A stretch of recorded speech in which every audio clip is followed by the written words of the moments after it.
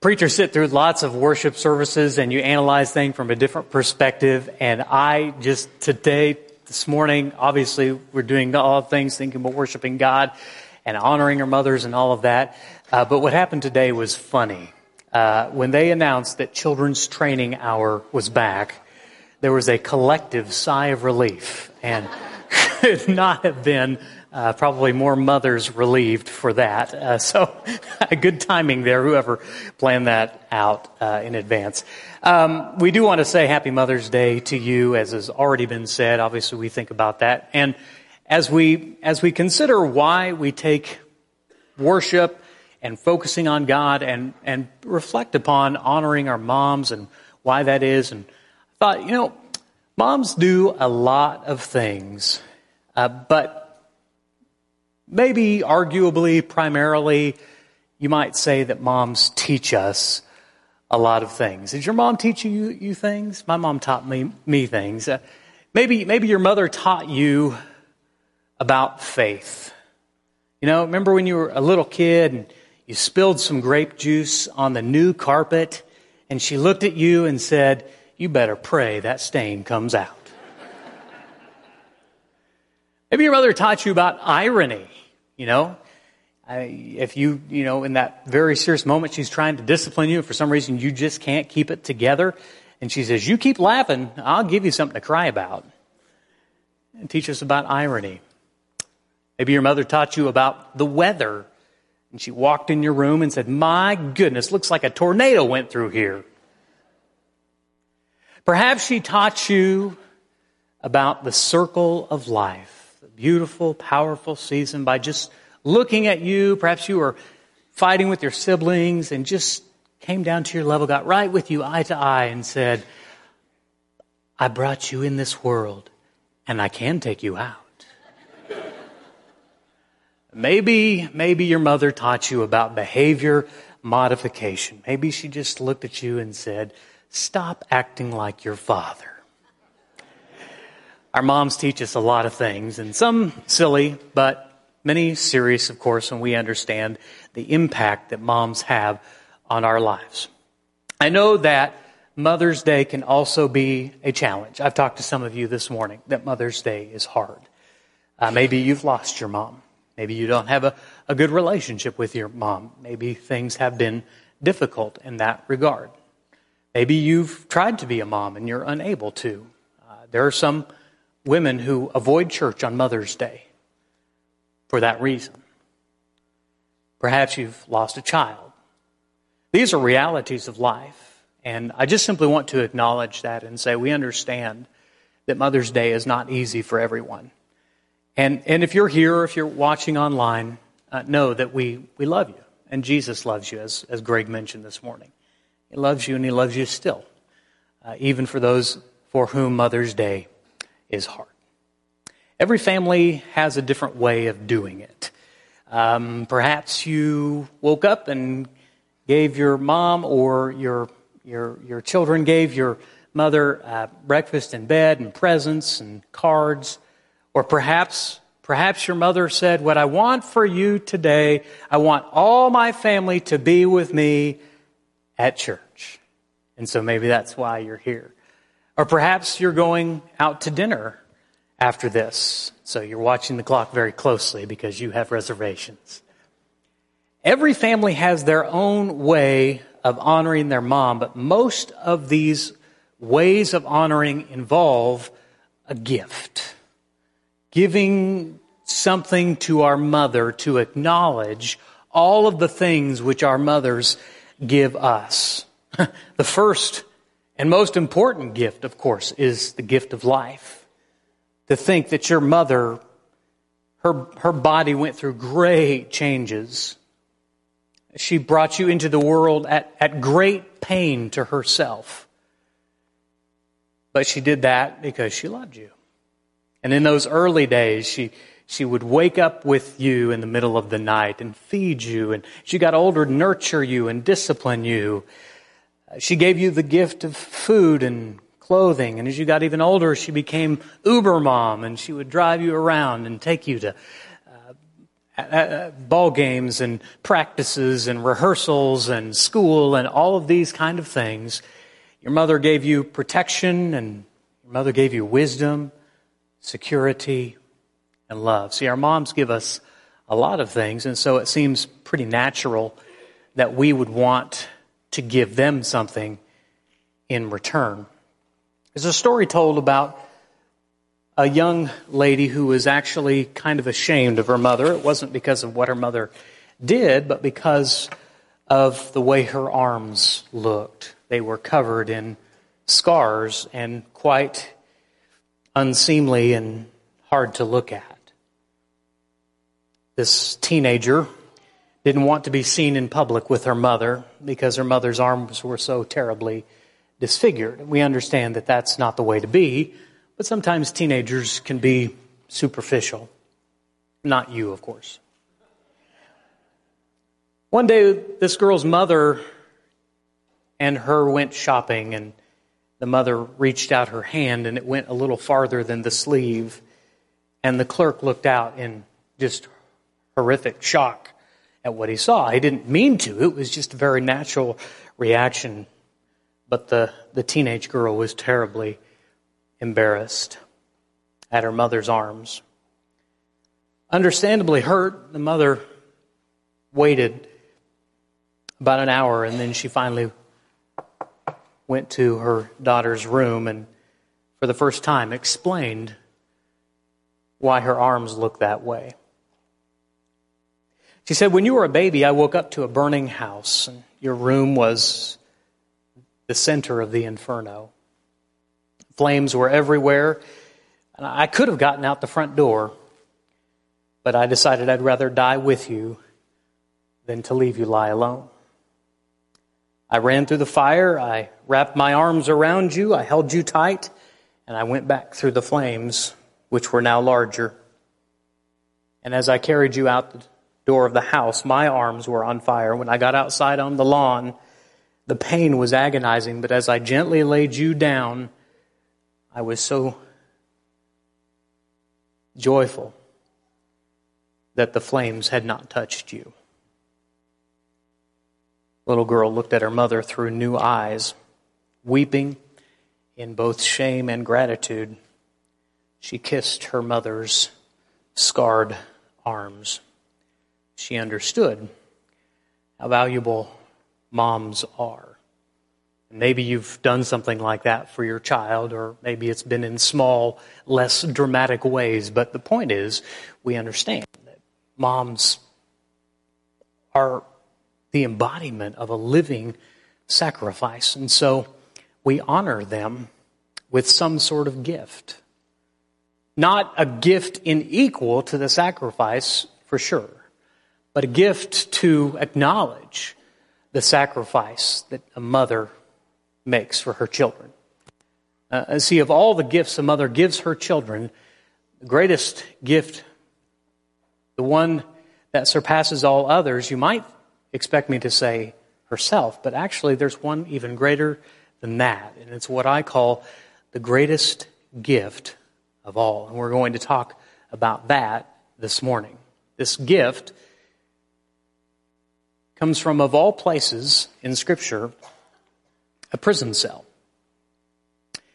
If you are following along in your Bibles, I hope that you will. If you're a guest here this morning and you don't have a Bible, we have these brown Bibles that are on the back of the pew. And you can take that and use that during the sermon, but you can also keep that as our gift. And it's a wonderful Bible, and it's got studies in the back, and you can follow along with the message this morning. So we hope that you'll take that gift and be blessed by it. We turn to 2 Timothy, which is on page 1273, if you are not sure where the books are. And as we think about the book of 2 Timothy, we understand that it's not really a book. It's a letter. And it was written, it's what we call a prison epistle. It was written from a prison cell. And Paul, from historically and from the Bible, we know that this is his second imprisonment in Rome. And it's likely that it's from here that he is writing as he awaits final execution from Nero. So, and scholars argue about this, but most agree that this is the last time we will read from Paul's pen in the Bible and in the New Testament before he would go to his ultimate reward. And he writes these words from a prison cell. Now, when I say a prison cell, that's challenging because a prison cell that you and I think of is a place that's climate controlled and that there's 3 meals a day and plenty of water, in some cases internet and cable television and lots of things. A first century prison cell was not that at all. It was a dungeon. It was cold. If you got any food, it was thrown to you either through a small hole in the side or a small hole in the top. But there were many days prisoners didn't get food, and certainly no visitation. The walls were bare, and from this cold, damp pit, Paul writes this letter, probably his last, to the young protege Timothy. And he writes these words.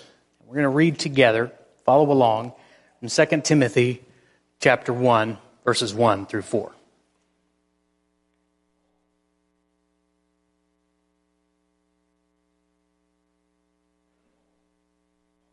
Jesus, by the will of God, according to the promise of the life that is in Christ Jesus. To Timothy, my beloved child, grace, mercy, and peace from God the Father in Christ Jesus our Lord. I thank God whom I serve, as did my ancestors, with a clear conscience, as I remember you constantly in my prayers, night and day. As I remember your tears, I long to see you, that I may be filled with joy. Poring over these words, we hear so much of Paul's heart, if we're paying attention. What would you expect to hear from the final words of a condemned prisoner?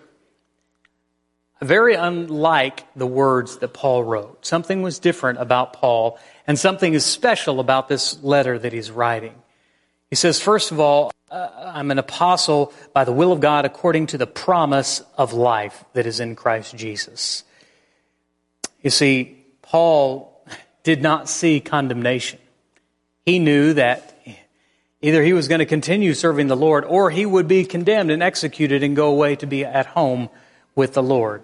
You hear hope in Paul's words as he writes.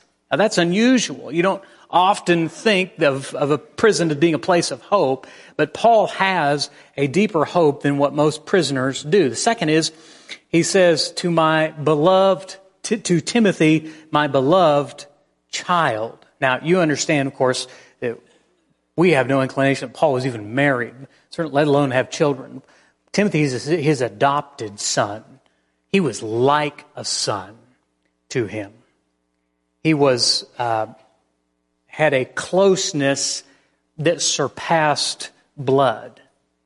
Maybe you have that kind of relationship with someone in the church.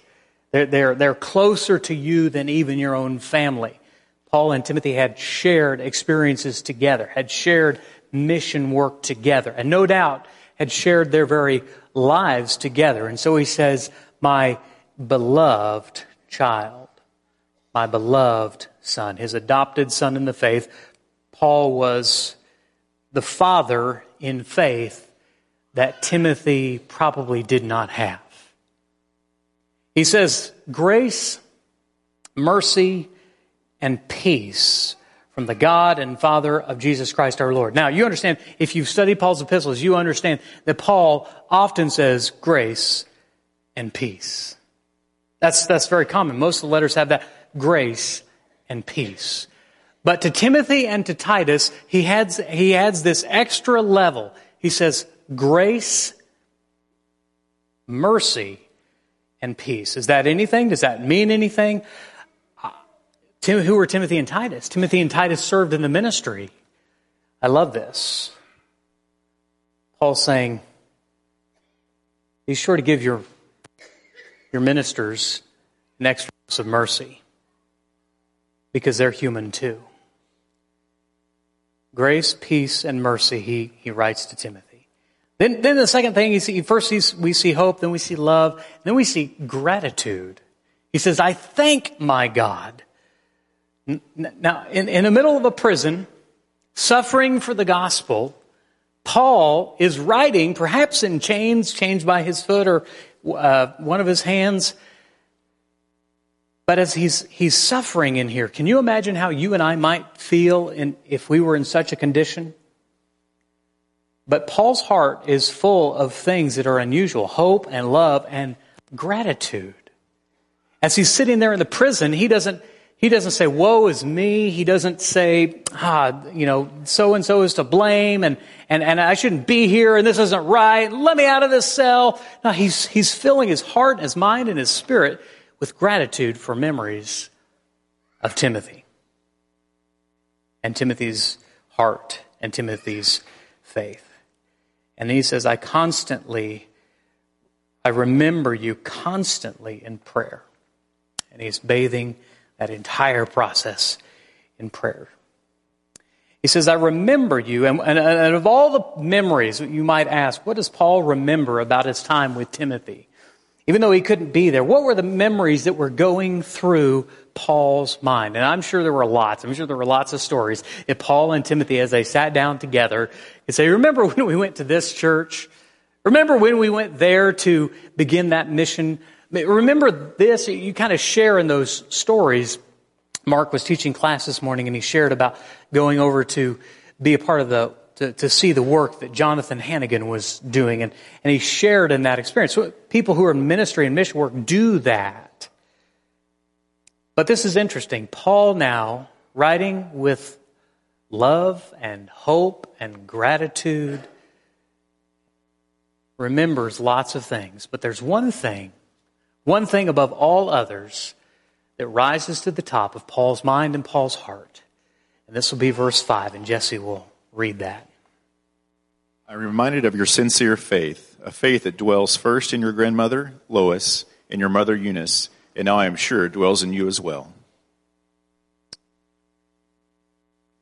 Despite, whatever memories Paul had, what rose to the top, what sparked in his heart and what filled his joy and what gave him hope and what filled him with gratitude, and the thing that he wrote down was this: your sincere faith, a faith that first dwelt in your grandmother Lois and your mother Eunice, and I am sure now dwells in you as well.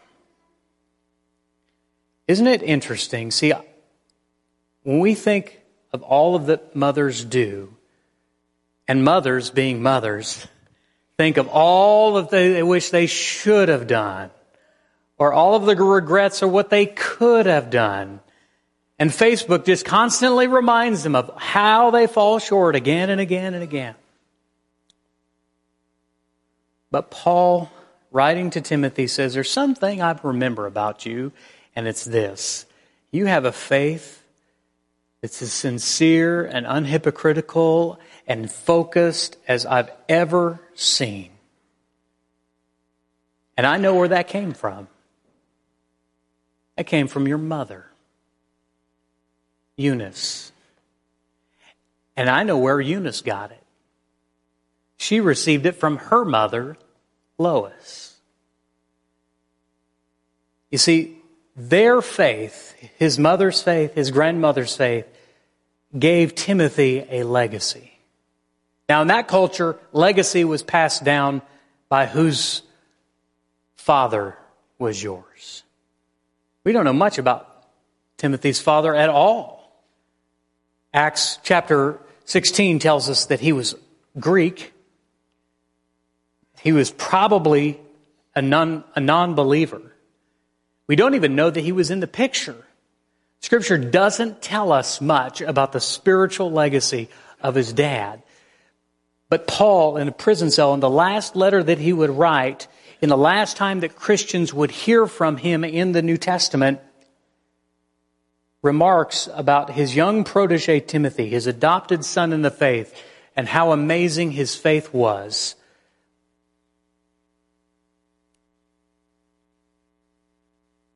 Somebody else is preaching.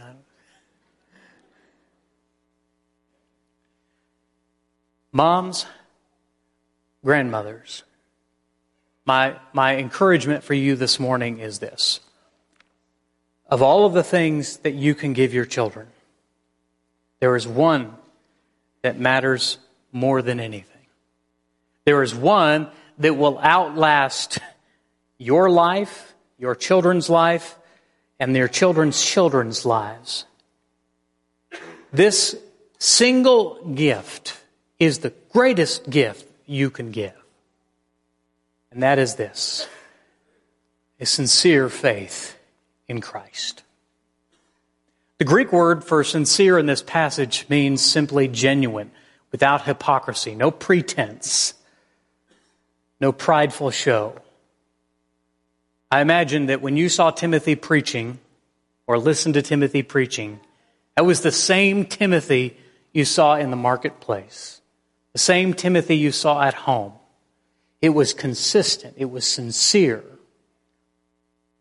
And he got that from his mother and his grandmother. They shared their faith with Timothy. We're actually going to be talking, the elders wanted to focus this year on the importance of evangelism and the importance of sharing your faith. You know what? This is something that mothers do very naturally. This is something that is passed down from mother to child and to grandchild. The scripture says in Romans chapter 10, verse 14, page 1213, if you're following along. How then will they call on him whom they have not believed? Now, we understand in context, we're speaking about the Gentiles and the people that did not know Christ and the world and this message of salvation being shared with the world. But I want you to think about something. Our children come into this world not knowing Christ.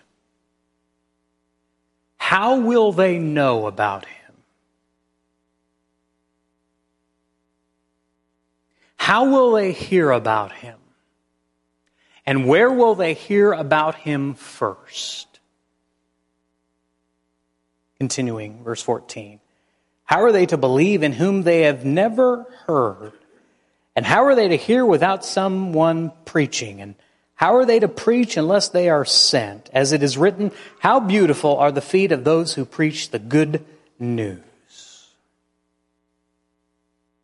But they have not all obeyed the gospel. For Isaiah said, the Lord who has believed what he has heard from us. So faith, verse 17, comes from hearing, and hearing through the word of Christ.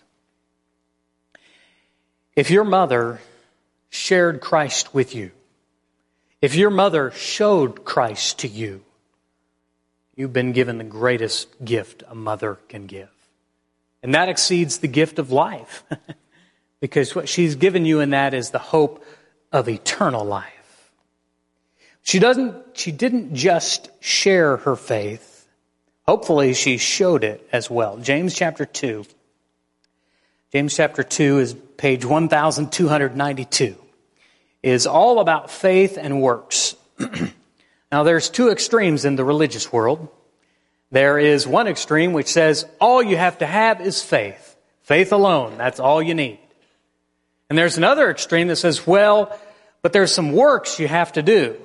And there's a lot of works you have to do, and you have to do what this religious figure says this many times, and you work this way, and you work up, and you get to heaven by earning your way in. And between which of these two extremes is Scripture? Right in the middle. You have to have both faith and works. It's not an either-or proposition. And in James chapter 2, he says this, someone will say, you have faith and I have works. Show me your faith apart from your works, and I will show you my faith by my works. You believe that God is one? You do well. Even the demons believe and shudder. You see, belief is not just by itself. In that way, if we're talking about belief and faith, the demons have faith. The demons know there's a God. But there's a difference, you see. They can't just stop at faith. He goes on to say, verse 24, You see that a person is justified by works and not by faith alone.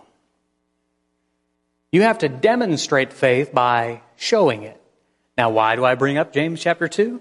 For this reason. If anyone has shared faith with you, and if anyone has showed faith to you, chief among those should be your mother. I'm not saying mothers have to be perfect. Please understand, I'm not putting that pressure on you. In fact, if anything, I hope that you freely confess your imperfections. When you mess up, I hope you fess up. Because in doing so, you show that you yourself need a Savior. That's sincere faith. That's the kind of faith that made an impression on Timothy. Oh, I'm sure that they read from the Scriptures. They would read from the Old Testament, of course. I'm sure that they prayed around the dinner table. I'm sure perhaps they prayed as they put young Timothy to bed. He heard their faith in Christ, and he watched them live it out. And in so doing, they shared their faith with a young man named Timothy. It would go on to carry the legacy of the Apostle Paul. Mothers, the greatest gift you can give, please hear me, is not brand name clothing, is not living in a brand new house, it is not having all of the right connections, it is not by being that ultra helicopter parent involved in every element of their child's life. No, these are not necessarily bad, but those are not the greatest things. The greatest gift you can give your children is faith in Christ. Now, there are some here whose children are grown, and you're feeling overwhelming guilt right now. And you need to understand that your children, as you've always known, have had free will. From the moment they were 2 or 3 and you told them to stop and put that down, in that moment they had to choose to obey or not. But my encouragement to you, even if your children have not begun that journey with Jesus, my encouragement to you is to not give up. Your preacher is here because his mother's mother did not give up. And for those of you who bring your grandchildren and your great nieces and nephews to church, you are doing God's work. And mothers who with children at your ankles and wondering how much longer can this sermon go, and thank you for Children's Training Hour, you are doing God's work. The greatest contribution you may make to the kingdom may not be something you do at all, may not be a huge monetary gift. The greatest gift you may give to God's kingdom may be in someone you raise. Proverbs 22:6 says, "Train up a child in the way he should go, and when he's old, he will not depart from it." So mothers, grandmothers, I want to encourage you to be like Lois or Eunice or Wilma. Who is Wilma, you say? Well, her story is not in the pages of Scripture. But Wilma is someone that changed the world, not so much from who she was, but by the person she brought into the world. A man by the name of Chuck Norris.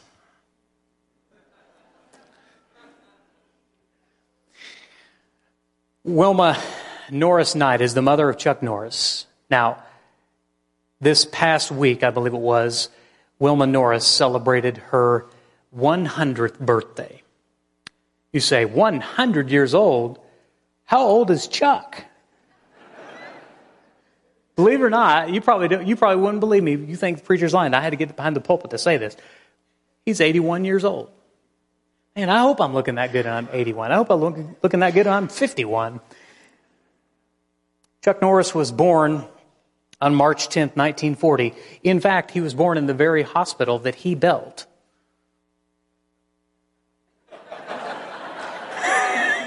There's a bit of a delay on that joke.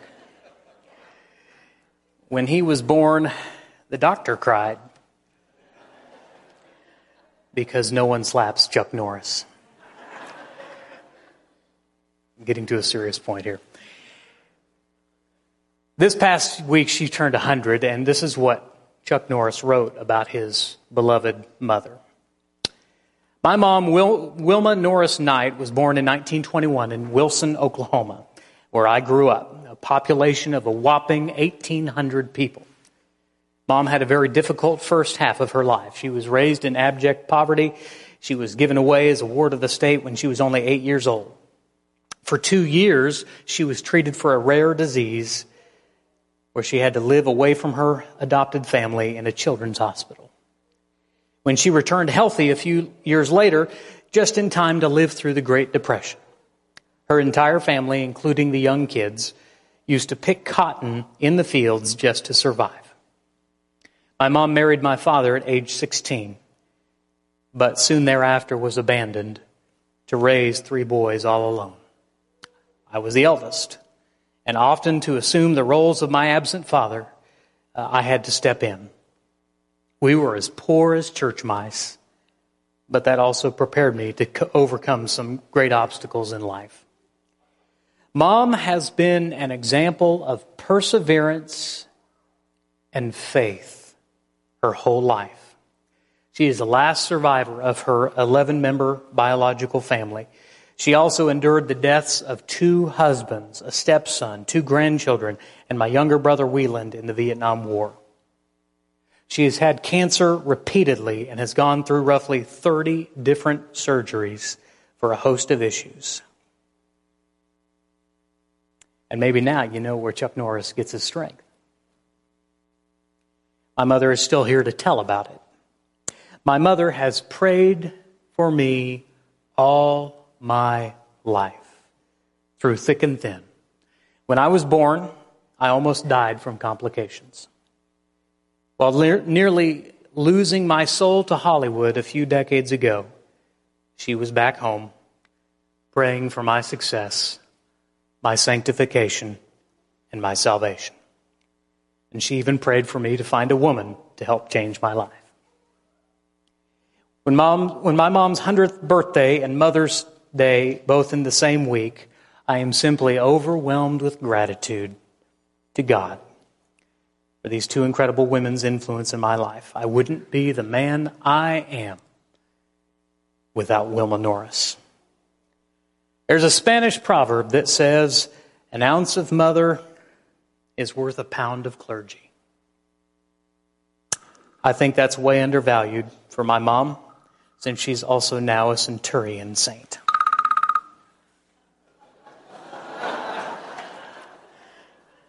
There's a text from Christy. She said, "Enough." Okay.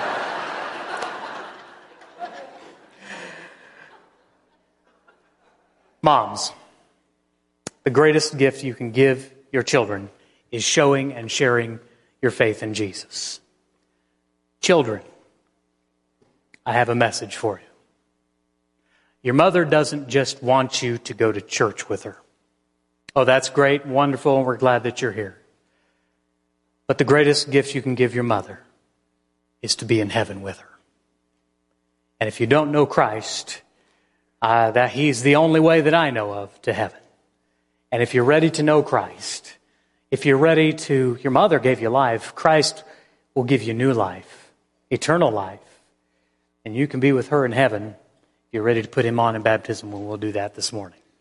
If you're ready to obey the gospel and to make that decision, we have some of our shepherds who will be at the back. You can head to the back during this next song and let them know what you'd like to do, and we'll get that arranged.